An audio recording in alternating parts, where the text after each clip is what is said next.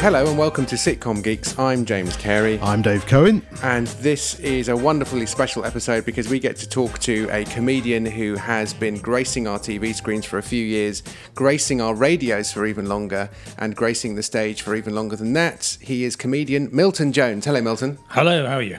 And I'm very excited also that Dave is here because actually I know Milton quite well, I think we've worked out that this is our 9th series we're about to write together for the radio.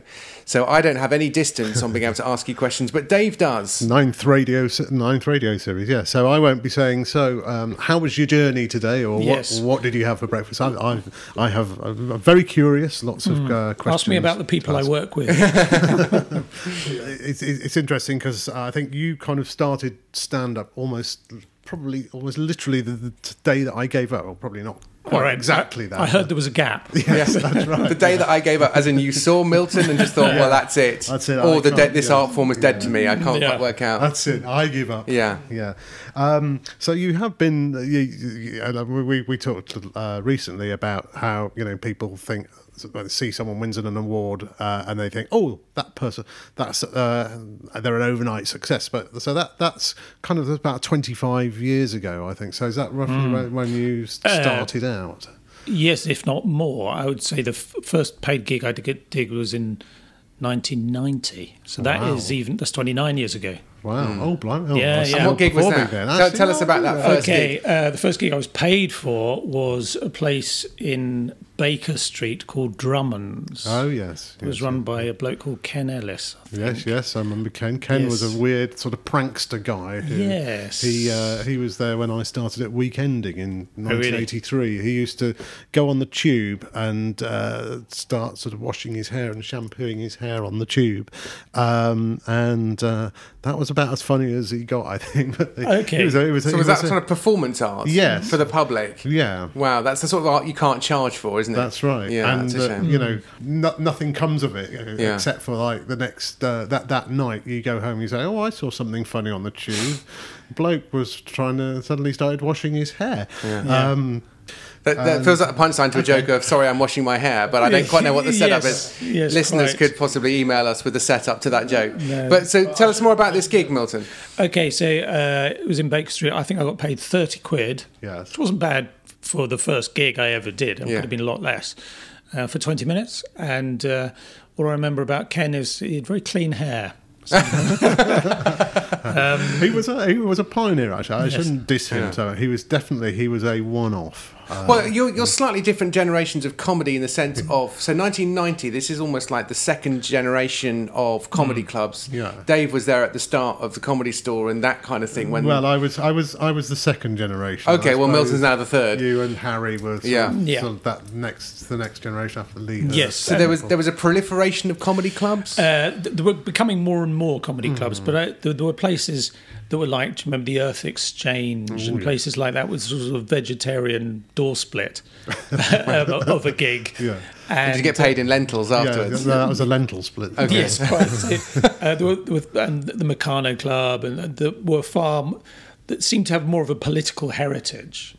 Than some of the newer clubs. I don't think Jongleurs did exist, did it? Oh yeah, very much so. I mean, Jongleurs was kind of changing around that time because in the way that area was changing, because it was when I used to play Jongleurs a lot in the mid-80s, and it was still very much a mixture of like working class and middle class, and it was in that period that the middle class people came in, and it went from being a kind of really kind of cross-section show, of which there weren't that many in the sort of in our stand-up world. It then became very much the sort of hoorays sort of gig. Yes, it was Battersea, wasn't it? That was the main anchor place, and then Camden opened later, and so on. So, but this first gig, you got 20 minutes together, and getting 20 minutes together takes a little bit of a while, especially if they're all jokes.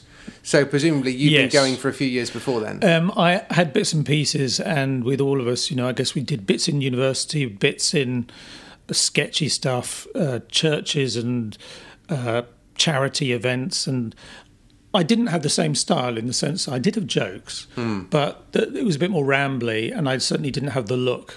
Right. I hadn't really worked it out at that point. So sometimes it really worked because the audience bought the world. Yeah. But it wasn't as defined as it became. Yeah. How did you discover that character or persona? Trial and error, because I knew there were certain times that I failed. But just by messing around with my appearance, I found the weirder you looked, the more time you got at the beginning for people to go, "Oh, what's this?" Right. And also, as I say, I think if it works, you think of all the good comedians there are, they drag you into a world. And the quicker you can tell people about the world or signpost it, the quicker they'll get on board. And it was just a case of messing around with that. And it began to click. And then you get known as not even Milton Jones, but the guy who does the hair thing. Yeah. Right. Or whatever, the shirt guy. Yeah. Or it was Jumpers originally, actually. You were Jumpers. And Yeah. then was it a conscious decision when you were starting to do Mock the Week? You just thought, I'm going to wear Hawaiian shirts? Too hot to do Jumpers, Really? basically. Because Yeah. under lights, it's Yeah. awful. Yeah. So, and shirts, there was more versatility in it. And I'd been around all the jumper shops and... They saw you coming. literally Yeah. saw me coming. So I messed about with Hawaiian shirts and things. But those shirts, they need to be the sort of shirts, not generic Stag Night Hawaiian shirts. They're not actually Hawaiian, are they? I was just No. I was sort of looking Through my wardrobe. I was actually, yes. While you were here working with James, but I noticed because your classic Hawaiian shirt usually has sort of a band playing or something. Yeah. But they're actually they're just sort of Patterns. garish, aren't Yes, they? yes. Well, it needs to be. That looks quite. Just Yeah. something just a little bit off about it that you wouldn't Yeah. really wear. So the people who make those shirts know that? Quite nicely now, people actually send me them or make them. I've had companies say, "Can you use this?" Tom Jones used to get underpants. You get shirts. Yes, Yes, yes. You've chosen the road. You've chosen well there, I think, Well, Milton. it's, who knows? I've got about between 60 and 70 shirts now Right. of that genre.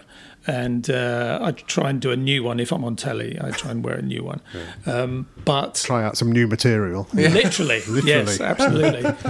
But I feel like I should move on.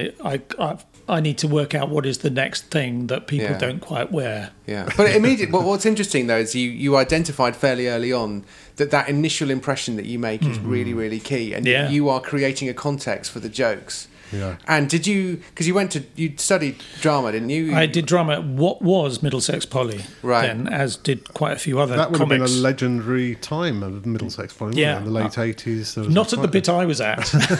in The drama, though, I thought there was... Yes, yeah. well, there was, except I wasn't doing drama at Trent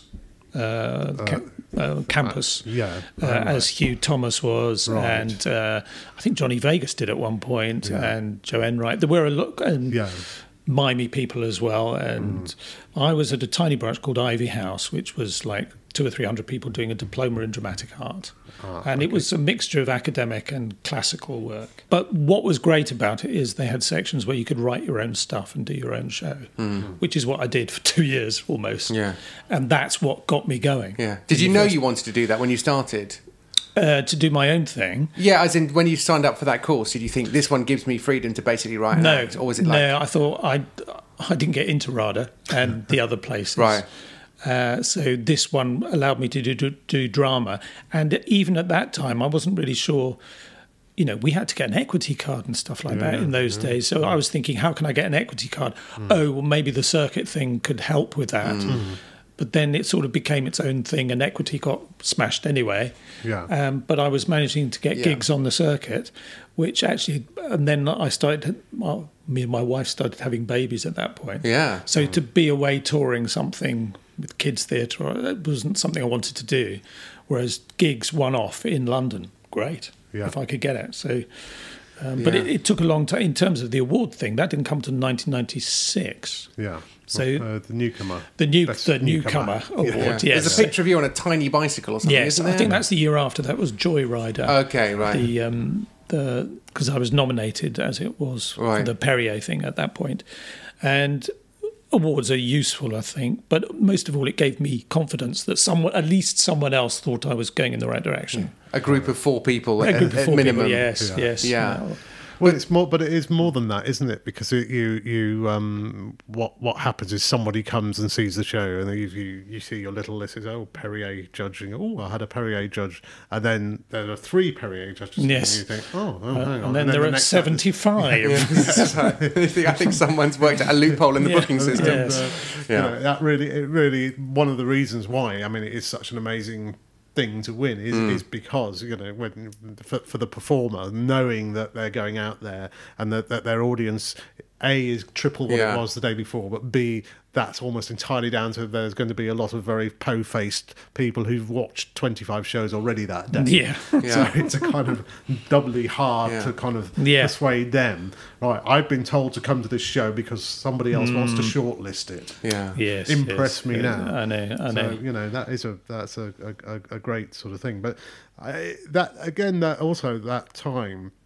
And it was a relatively new thing, and Harry Hill was starting at the same time. And it was the first time you got a sense that people were trying out a persona rather than just sort of walking off the street as I suppose that's the difference between my generation and then the next generation, because Harry Hill also had, he had a very distinctive look that he had before he, by his own admission, before he had the act. He had the suit that was the Lexi sale, sort of not quite, not big enough, and the big collar. Well, it feels like there's a pendulum swing there as well, because at the very start of the Comedy Store years, you had variety type acts and you had grotesque sort of stuff. Oh yeah, and then the pendulum sort of swing. Cabaret, really. And then the pendulum swings, and you then get the likes of people like Jack D or whoever who are creating I mean, it isn't really a persona. It's a believable persona, whether or what he's like in real life or not, notwithstanding. And then it's like, and then you have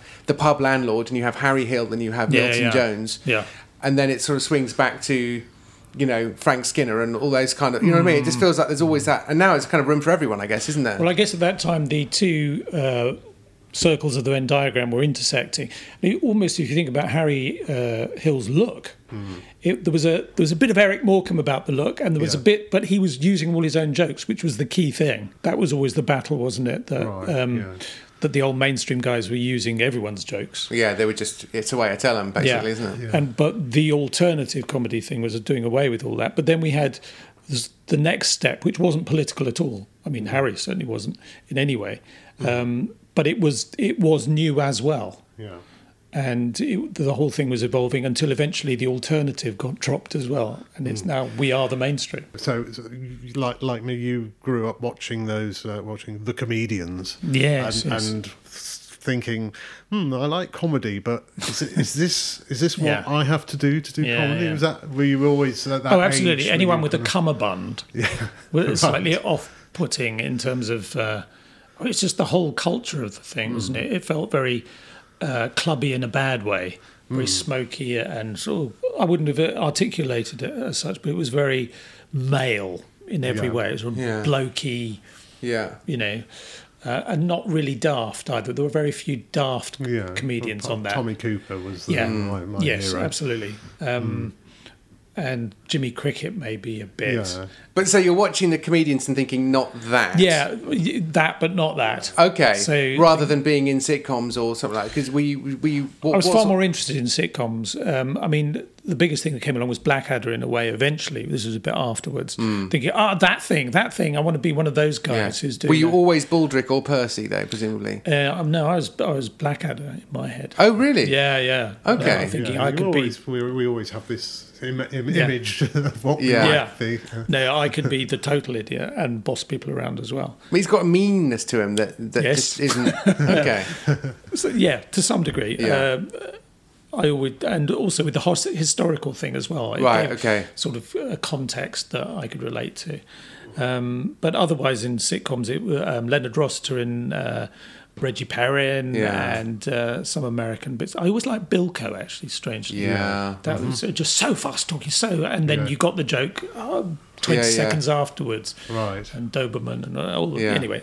But you were Phil Silvers and not Doberman. Absolutely. In your head. Yeah. No, absolutely. Potentially, I think you are the missing link really between what the actor, the comic actor that we talked about this before, James and I, about the kind of people who were great sitcom stars in the 70s and 80s, like Leonard Ross, Ronnie Barker, David James, and Ronnie Barker, and now, whereas now more and more sitcoms are writer performer led. But I think, just come to your radio show, which I'm a big fan of, and I've listened to a lot of, and there's something about that radio show that is, yes, it's Milton doing his one-liners and his puns and things, but there's always a story running through. There's which as over the years I've come to suspect maybe the hand of Mr. Carey might be a little bit involved. I think after a while in this business, if I say that, you know what you're good at and you know what other people need to help you with. And I know that I'm good at small detail. Right. And people like James can do small detail as well, but particularly good at having an engine to do big picture stuff. Yeah. It's much easier to get the engine running and then just bounce the jokes off it. Yeah, and you've got in any working relationship, you've got to get past the point of going, nah, yes, no, you know, I like that idea, and can we develop this more? And so it's not personal. Just get just flat out deleting jokes and never referring to them again. That's absolutely. quite a popular method, and I've learned just to go, okay, he doesn't want to say that. It's a blank page I've got back. Yes. So one thing that sort of interested me about this is a couple of small anecdotal stories, but they kind of had set me thinking that a couple of years ago I was driving with my kids are totally cynical about me and comedy. They just sneer at it all the time, and despite the fact that their dad is the guy who's written virtually every single Horrible History song. Well, he's just like, but he's our dad, so he's exactly, and that's so that's. And I get that, but occasionally, I was driving my son and his mates to Scouts, and it was at 6:30 on a Tuesday evening or something, and so I had the radio on in the car, and I'm always just listening to comedy and stuff on the radio, and there's just nobody takes notice. But it was your show, and I heard them go from yabba yabba yabba to slowly picking up on a line and laughing and picking up and things, and I just thought, God, Milton has this quality that no one else, certainly I've not managed it. And then just today, and I was a advert for a squirrel on the tube, and my other son, I mentioned the joke you do about the red squirrels and grey squirrels. I mean, you can. What's the joke? I haven't done it for a while. They say red squirrels are becoming extinct, but I think they just get older and turn into grey squirrels or something like that. That's the gist of it. And I told that to my son just this morning, and he laughed. And again, he's not, he doesn't normally laugh at my jokes or other jokes, and it did just strike me that I thought, well, how come you are not on kids' TV? You're not, and you're not a kids' TV star. I think that if what I do works, it's a bit mercurial in the sense that some adults don't get it. Yeah, right. Or if they do, it's only eventually. It reminds me of your best heckle that you've ever had. Oh yes, well I've got two best heckles. Okay. And one was, "What is this?" It's kind of too philosophical to us. Like, how long have I got? And the other thing was, these are just words. So, got me. That's right. And there's no put down for that, is there? Because that would be just words too. Yeah. Unless you could punch them or something. Yeah, that's right. Yeah. So I leave some people cold, and that's absolutely fine, because, I mean, another argument is the better you are, the more stronger flavour you have. And therefore, some people aren't going to like it. But the people who do tend to like it tend to really like it. And some kids, for some reason, can tune into it. And they tend to be quite, is it the word emo-ish? In the sense that it's not mainstream kids. It's like kids who are, I guess kids who like words, probably. That's true. Rather than noise or excitement or other things. Yes, it's actually there is a sensibility to it, isn't there? I think so, and I'm quite lucky, therefore, that when I have an audience, because I've done radio for, as we know, the listeners' average age is 69 or something. Yeah. But because of Mock the Week and things like that, I get teenagers as well. So therefore, grandparents and teenagers will come to a show together in a family group, which makes for a really motley collection, but actually quite a joyful pantomime feel, which I really like. Yeah. And, it's not unusual for an 11-year-old to stick their hand up and ask a question halfway through a show. And to me, that's brilliant. That's that makes it interesting. Yeah, exactly. It makes it interesting, and also it's not a heckle. It's not a drunk trying to mess with stuff. Yeah. It's just you forgot what happened to that bit of the show, and suddenly you're taken to somewhere else, and that's the bit that everyone remembers if it goes well, etc. Yeah. So kids seem to tune in, and people can never quite decide if it's very clever or very stupid. Yeah, and I like to think it's both and neither. Yeah. There are some really obvious jokes that you can hear coming. Really hear coming, and that's part of hopefully why they work. And then there are other ones that would, even people who've said they've listened to something several times, and go, I suddenly got that thing that you did. And I'm not quite sure if they're pleased or angry. But and also when I do stand up, that people will be laughing in all the wrong places only because they're working behind schedule, or someone's just explained it to them, maybe even me.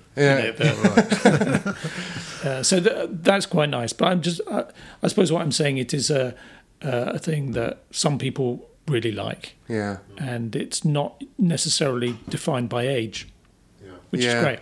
I guess that means that you've really had to at various points stick to your guns, because you've made a choice, and there have been times from in between that. Actually, between the time when you first went on stage and actually through the point where you got your money for your first gig, up to the point where you won an award, there was an element of just like, there must have been times of doubt where you just think, am I wasting my, is this just words? Yeah, no. What is this? That was me heckling myself. Yes. Yeah. Absolutely. And how do you keep going in that situation? Other than not being very good at anything else. I know the answer to this. You stop in some cases. Yes. Well, you can only ask that fundamental question so many times. You don't want to be doing that every week. So every few years, perhaps you ask it, and maybe you ask your wife, or you ask the people you're close to, and also after that point, you have to make sense of the years that have been to some extent. You think, well, I'm not actually qualified for anything else at this point, and what if my big break, etc., is just around the corner, or all that kind of thing that goes around in your head if you're self-employed and involved in showbiz at all. I like to think that my faith, to some degree, well, no, to an absolute degree, is underneath it, in that if I'm in the right place with my faith, being a Christian, just to spell that out. My job isn't who I am, and that there's something bigger and better that ultimately I'm trying to head myself towards as a priority, rather than, and that my job, I've got to let go of it to some degree. That doesn't mean I would never change, or get career envy because you just think, hang on, how did he get this? That must be the green-eyed monster is pretty big. I think we all wrestle with that, to some degree. I was talking to Hugh Dennis not so long ago. Someone asked him what his ambition was, and he said not to end up bitter. A lot of the people he knows, doesn't matter how successful they are in showbiz, have their own TV series or been in films and stuff, a lot of them have ended up going, I should have got this other gig. The one that got away. There was that Royal Variety performance, and they were going to get me, and then they got this person. And the pilot I made that never got, or whatever it is. It's such an easy thing to fall into, actually. No matter your level of success so far, that you end up looking at your glass 1/10 empty instead of all the good things. So I often think of that and think, no, be thankful for what you've had. You made a pilot of that. A lot of scripts don't even get that far, or whatever it is. Well, that's just it. I mean, I guess we could dig into that a bit, because I know we've never worked on a TV pilot, I don't think, because you tend to work with Dan Evans, who's been on this podcast relatively recently. I've been in the not quite front row of watching you try to get a TV script away, and I think when you made House of Rooms, I think for Channel 4, that was an occasion where at least you just thought, I actually want to make this show, whereas there are times when you get talked into doing a show that you don't even want to do. How's that? What have you learned through your TV experience of people going, "Hey, we'd love you to go," because to me, and I'm sure to Dave too, bearing in mind what we've already said, why there isn't a Milton Jones show on BBC One at 6:30 on a Saturday night makes no sense to me at all. And yet, it makes even less sense to you. Well, yeah, I mean, there are all sorts of things at play in that.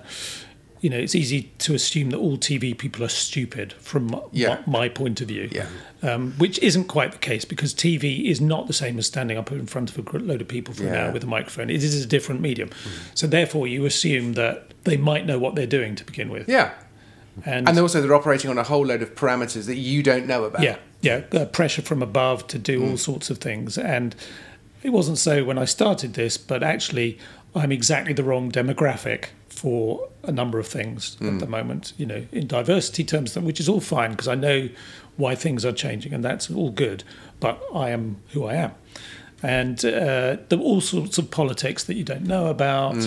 So how do you use that to kind of respond rightly to the notes on the script and to we thought it would be better if the script show was more this or that? I mean, how do you wrestle with that? Just before I answer that, the whole experience of trying to get stuff on telly was a bit like, I use the analogy of trying to get into a nightclub and you say, "Can I come in?" And they say, "Only if you put on this silly hat and these stupid shoes." And you go, "But do I have to do that?" "Yeah, you have to do that." So you put them on and then you say, "Can I come in?" And they go, "No." And you go, "But you made me put on the shoes." "Yeah, but that's why you're not coming in." Actually, the hat looks pretty silly on you. Yeah, exactly. And you'll be quite embarrassing if you go, "What?" But now that person over there, they put on the hat and the silly shoes. That's the look we want in our nightclub. Exactly. So you feel slightly sullied by the whole thing because you compromised on certain dramatic things or changed a line or two or even a casting or two. And you didn't end up with what you wanted, but you did what they told you and they didn't commission it. Yeah. And so you just go, I wash my hands of the whole thing. Yeah. So you become disillusioned with the gatekeepers. Yeah. And therefore you know that it takes 2 years or whatever it does to work up a script like that and think, I'm not doing that again. Yeah. Because as far as I'm concerned, at least the basis on which you refused it wasn't even logical. The House of Rooms thing that we did 8 years ago. Right. Really? Yeah. I had a tweet the other week about saying, "Have you got a series for that?" And it's like regularly I'm stopped in the street. And now, they may have been entirely correct for Channel 4 at that point. I don't know. Yeah. But it's just difficult to work up the energy again to have something you're proud of in order to find out that there's some other agenda somewhere else. Yeah. But it is their TV station. Yeah, it's absolutely. not mine. So, it is up to them. But you just think, I'll go on another tour, actually, because at least I'm in control of that. Yeah, they can't cancel that. Yeah, and also the politics involved. I remember one of the things was, and you've probably come across it yourselves, in terms of, we want this guy and this girl because they're really funny. I go, that's not a Channel 4 face. Yeah. No, but they're the funny people. They will do the best job. Yeah. No, we've got this other person. Or the thing at the moment I know is people off Strictly or reality TV, they want to make a guest appearance in your sitcom. You go, but I don't think they can act. Yeah. But they will be a name that people will watch. Yeah. Because it's all about ratings and stuff like that. Yeah, but they'd probably ruin it. Yeah, that's not the point. Yes, it's like you've drawn attention to something that you probably don't want to draw attention to. The fact that they can't act. Yes, but you've got the ratings, so the number works and ticks that box. Yeah, and then it will get cancelled because they couldn't act. Yeah, so that is the hat and the shoes. Yeah, yes, that's right. Yeah. So that is entirely frustrating because you become part of a whole system that you can't. You end up having to pick your battles, which may not even be winnable. Yes. Yes, you may discover that the war was lost before you even started the battle. Yeah. That is what's interesting to me, though, when you were talking there about how, you did what they said because you weren't necessarily confident enough in your own judgment, and it is very difficult because, as you say, they've been making TV shows. That's what they do. That's their job. You have stood in front of an audience and made them laugh, which is a different thing. And I do remember my time as a stand-up, a lot of talking the bitterness, a lot of the people watching comedy on TV and saying, "Oh, they've never had to do midnight at the Comedy Store." Well, no, because that is a different thing, and those TV execs, they might be right, and I suppose it's a kind of, for them, it's a kind of numbers game, isn't it? They're making 10 pilots that year, and there's only so much, there's only so many that where it does come together, like you're saying. The reason that it didn't happen might be absolutely nothing to do with your show, and the head of comedy has basically decided, right, I've got this show which is Milton Jones, I've got the show that is Kevin Bridges, and I can use all of my political capital and flipping up of tables to get one of these off the ground. And I've picked the Kevin Bridges one because he's young and he's Scottish and he's very funny. As opposed to Milton's age and also very funny. You know what I mean? It's just like I literally had to pick one that I went all in on, and even that didn't get off. So it's like, then the bad guy, no one thinks they're the bad guy. The bad guys don't think they're the bad guys, and often they're not the bad guys. But the only bit of advice I sort of give now is essentially, don't, pick your battles, but make sure they're your battles, and don't die in someone else's war. So offer the show that you want to do, and if they don't want to do it, that's fine. But the worst thing is to offer a show they turn down, and it's not even a show that you want to do. Because then it's hard to even get angry because you're slightly relieved at the same time. It didn't go out. But was it, maybe even been you said it, James, was when you first start watching things on telly, and there's something bad on, you think, how did that get commissioned? But now these days we look at and see something good and we think, how did that get commissioned? Yes, that's right. That's a real outlier. Because there are so many things that can go wrong and they just sort of ruin the whole thing. But I'd like to counter that now and to think about a show like Mock the Week, which when it first was started, and I was writing a little bit on it, but it seemed to me at that time, and if someone had said, who do you think would be good? Who's the sort of comedian you think would do it? And absolutely no disrespect to you, I would not have said Milton Jones, because I think, well, he's got. I love his style. It's funny. It's gentle, but you just have to be almost sort of brutal in those shows, don't you? The way you have to kind of jump in and interrupt, and so there's a kind of left field thing that's worked in your favour in some sense. I think, Milton Jones on Mock the Week. How did that happen? Well, I was dubious as well when they asked me, in that I'd seen exactly what you say.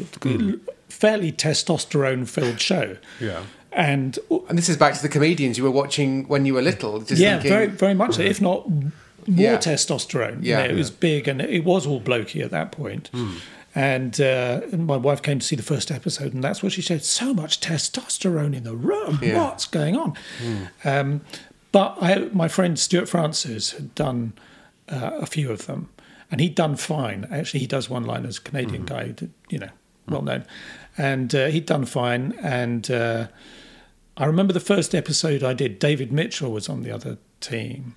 And I did a sort of rant, the sort of rant that David Mitchell might do, which didn't work at all.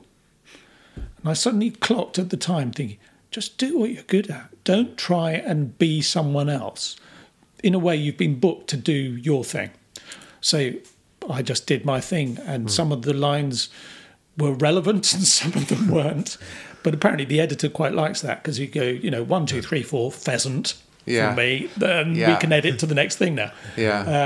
So it began to, I think it softened things. The weird thing was I was down to do an episode with Frankie Boyle, and he was ill like 2 hours before the show. And that was the last time he never did Mock the Week. That was it. So I was never on the same show as Frankie. And Frankie's really good at what he does. But I think we're at opposite ends of the spectrum, really. And I'm not sure how well that would have worked, whether it would have been difficult. He is a sort of one-line merchant in... you and he are both one-line merchants. Yeah. There the similarity ends, but maybe there is something about that's... you do the same. You possibly have the same rhythms, maybe. In terms of how often you get a laugh from an audience. So yes, maybe that's an interesting thought. Sort of became more laughed in a way to just to play into the I hid under the desk for a week and not the whole week, but just messed about a bit and tried to bring some silliness to the thing, and everyone was pretty grateful. Well, weren't they?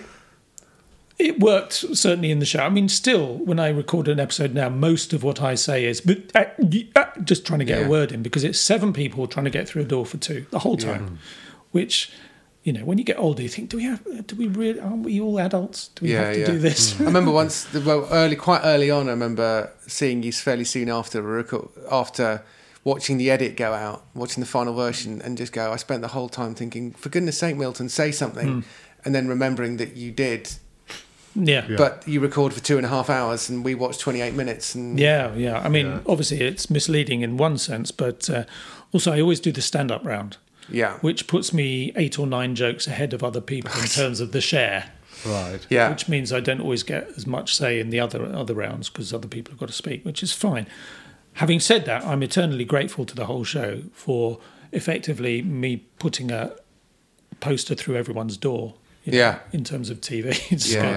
If you like that stuff, then go and see them at your local Not just everyone, theatre. but people who probably buy tickets to go and see comedians live in theatres. Yeah. But the effect that show has on any comedian, really, once they're on it 2 or 3 times, that's quite a big bump, isn't it? Yeah, no, it is. And also, I mean, I think for the people who enjoy it, it's quite good having a variety of comedians on, because do you really want to see one of those for half an hour? Maybe not. But if you see them interact and do 3 or 4 or 5 minutes of their own stuff, get the idea of that, move on. Yeah. It's and if you really, really like them, go and see them on tour. But do you really want half an hour of one of those? Probably not. Well, enough do, clearly. Yeah. You've kind of progressed from the circuit into the smaller theatres and then the bigger theatres. So now you are.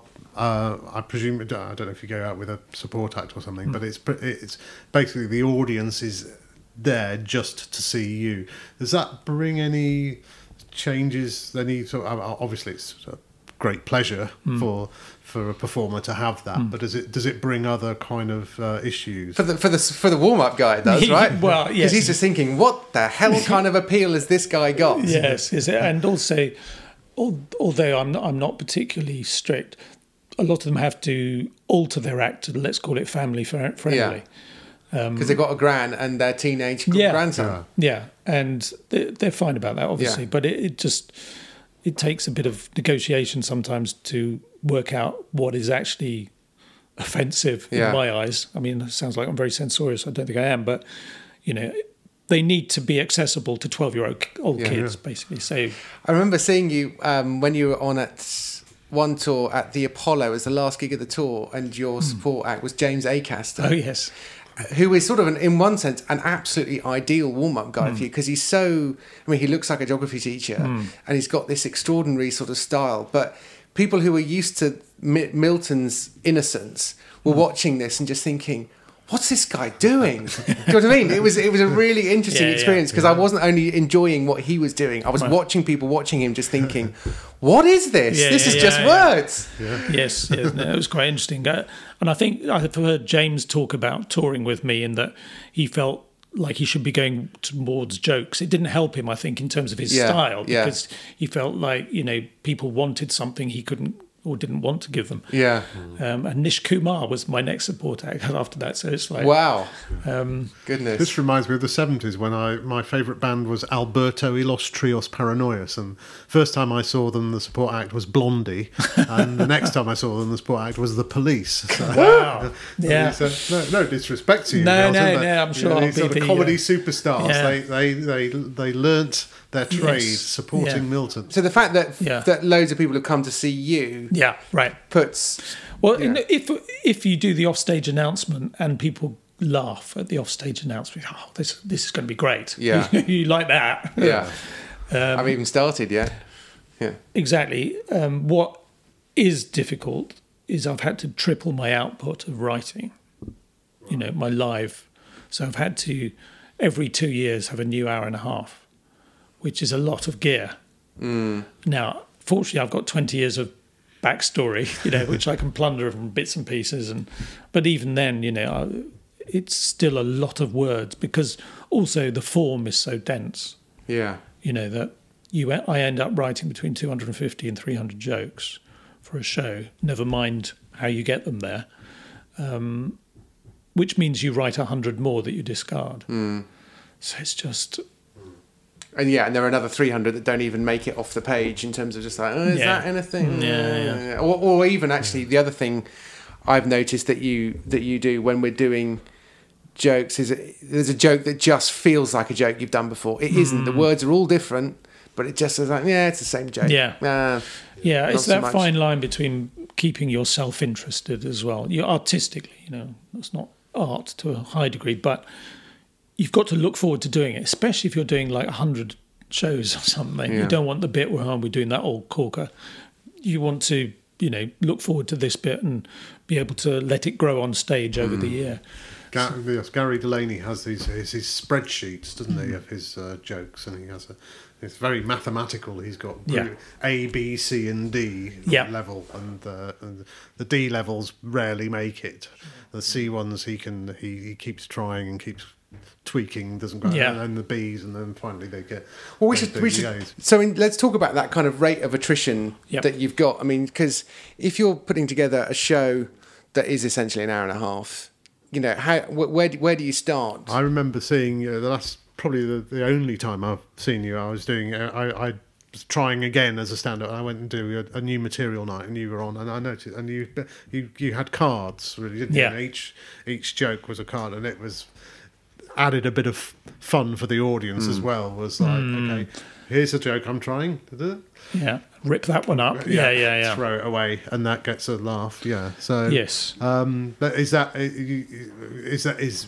you do a lot of new material nights? Yeah, I have to. It's the only way, I mean, you write the funniest joke in the world until you face real people, and then you realise that it's not the funniest, but the thing you improvise off the back of it works. But so you'd never have got to point B without rubbish point A. So it's a evolving organic thing, even though the construction of one-liners is quite mathematical. It's about rhythm. It's about, to me, it's like putting a cartoon in someone's head that has an ending they're not expecting. And that can be verbal, that can be visual, that can be pathos. It can, it can be all sorts of things. Another thing I don't do is throw stuff away just because it doesn't work. That doesn't mean I've put it in the bin and I don't. So many of what I've done on this tour, joke-wise, is stuff I've had for 10, 15 years. Just knocking about in a file and suddenly come fresh to it, twisted it around. Oh, that's the setup, not the punchline. Yeah. And suddenly it works. Or even just the adrenaline of being in front of a crowd. Your head works it out. It's encouraging in a way, isn't it? Because I think you've basically been writing jokes for 30 years, and what to the outsider people might think, just go, well, how could you not know? And so there are, and there are jokes that you must do on stage at a tryout gig, and the audience is just like, what's that? Yeah. And they're like, it's confusing that the guy who came up with your original peanut woofer joke, sure, the Red Bag of Revels joke or whatever it is, would just say, that's not a joke. Yeah. And then but obviously your filter gets slightly better, but actually it's amazing. And I guess the skill of experience is just knowing that experience doesn't actually get you as far as you might think it does, maybe. Yes, and also you can't, I mean, there are one or two well-known TV acts will turn up to a new material night with auto cues. Right.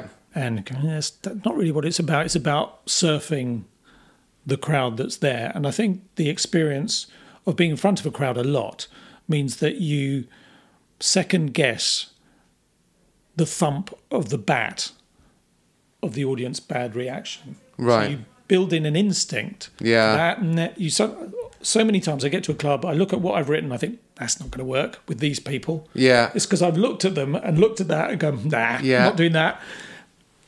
Or I've crossed a word out, twisted it around, and I've tried it. This might have a chance. Not this, but maybe. Yeah. But again, it's the adrenaline of the moment. And unless I face that, and it's always a pain to go and face real people for no money. Yeah. But that's the thing that really hones it down. And it's not 100%.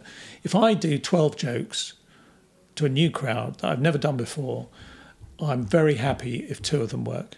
Wow. So another 4 of those go back to the drawing board. Yeah. And I'll try again, and the rest probably end up in the E below D file. Yeah. That I'll come back to again at some point, but for the time being, because it's like there was a spark there, wasn't it? The original thought came from somewhere. Yeah. And so you just want anything is better than a blank sheet of paper as well. Absolutely, isn't it? And also some of the ones that have been the most successful, and by that I mean they don't really follow a formula. Could have been the worst as well, as far as I was concerned at that point. Yeah. And go, I'm just going to throw this in. Yeah. And whoa, that bullseye. worked. Yeah, bullseye. And that was a really risky one. Yeah. I didn't care so much about it that I oversold it. Maybe. Yes, that kind of thing. Possibility. Yeah. But I guess we're all the same in that the stuff we write that is least like the stuff we've done before that works. Those are the exciting things. Yeah. You say, oh, I can still create this stuff, which is great. Right. Okay, one other thing I noticed with the live show as well, and I watched your bits of your most recent live show, and you have this the character, the grandfather character. So is that a kind of way forward for you? Actually, the grandfather character would have been from 2013, I think. Oh, is it really? Oh, so what tends to happen with a tour show is I come on and do 15 minutes at the top of the show. Has been a character. I've been my grandfather twice, an explorer. What was I last time? Oh, I got a map of Great Britain. Okay. And I had a little head in the Peak District, peeking out, obviously, and did a load of geographical jokes, really. But I was Great Britain. This time, I think I'm going to do a thing with road signs. I'm going to come out dressed as Napoleon, I think, and say, I wanted to speak to you before I got changed. And, and then do some stuff about no phones and take it further and further and further. So I did 15, then a support act, 25 minutes. So that's the first half. So it's 40, 45 minutes. And then I do an hour and 10 maybe in the second. Right. So the second half will be a story, self-contained-ish. But the 15 minutes at the top are a character or some kind of conceptual thing that's only 15 minutes long. I mean, part of that is to break up one-liners. Yeah. And usually my support act is something like James, something different stylistically. And the other thing is, I think it's quite nice for a support act to have the main act come out and go, here I am, here's some jokes, I recommend this guy, here he is. And rather than go out cold to people still coming into the theatre. Yeah, he was sort of like, oh, who's this bloke? Yeah. So it just makes for a better show, I find. Or a more cohesive show, and splits up the one-linerness of the whole thing. As we finish, it would be good just to think. You presumably get people asking you, young comedians, not as young as Kevin Bridges, perhaps. I remember you saying the other day, a while back, that you were backstage and discovered that you were basically the same age as his parents. Yeah. Although I remember the other game where you were backstage at a gig quite a long time ago, and you met this guy who was incredibly tall, and thought, aren't you my kid's drama teacher? Yeah, that's Greg Davis, yeah. I first met Greg Davis. Well, Rod Gilbert said to me, I hear you know Greg Davis. And I said, I don't think I do. He said, no, he's your son's drama teacher. I go, what? Oh, Mr. Davis. So I'd already had a parents' evening with him, and he didn't mention anything. He was doing open spots at the time, so... Yeah. But then the second time, I said, oh, so you do comedy? And blah, blah. So my wife's just sitting there, just out of the conversation. And we talk for 15 minutes about comedy. And not your child. And then we have the end, go, oh, we haven't mentioned Adam. Yeah, he's fine. So very odd for my son, actually, to have Greg Davis, not only as a drama teacher, but as a form teacher throughout the year. And then me at home. Yeah. I mean, slightly... And then see his form teacher reprise the role on the In-Betweeners with that incredible contempt that he has. Yes. In fact, Greg has some bits in his act, or he used to, about the school that my son was at. And once at the Ballon Banana, I was on after him, and he was saying about this school, and then he said, I've suddenly realised that one of the parents is in the room. It was me he was talking about. It's like very odd. But yeah, no, Greg's gone on He's done all right, hasn't he? Yeah. He's been a big success in every sense. Yeah, yes. yeah, No, yeah. he's done very But in well. terms, so when other comedians or writers or whoever just say, what do I do? Yeah. What do you normally tell them? This will hopefully save you a bit of time. Just say, well, go and listen to the Sitcom Geeks podcast, and I'll. Yes, well, it depends a little about what stage they're at in terms of whether they've done something before. But my biggest headline is do something. Yeah. That we've all been part of talking shops that, say this is good and that's bad, and if I did this, I would do it this way. Do something, because there's something about doing stuff that suddenly makes you realise, A, how difficult it is, makes you appreciate other stuff. And also, if you're a moving object, you can invite people to see you. You're going somewhere. You're not just talking about it. So you get up at school, you get up at college, you get up at church, you get up in community, you get on a stage, you do an open spot. So do something, podcast, whatever it is. Any old idiot can do a podcast. Yeah, well, there are more things that you can do now than There when are. we started out. Stuff, Yeah.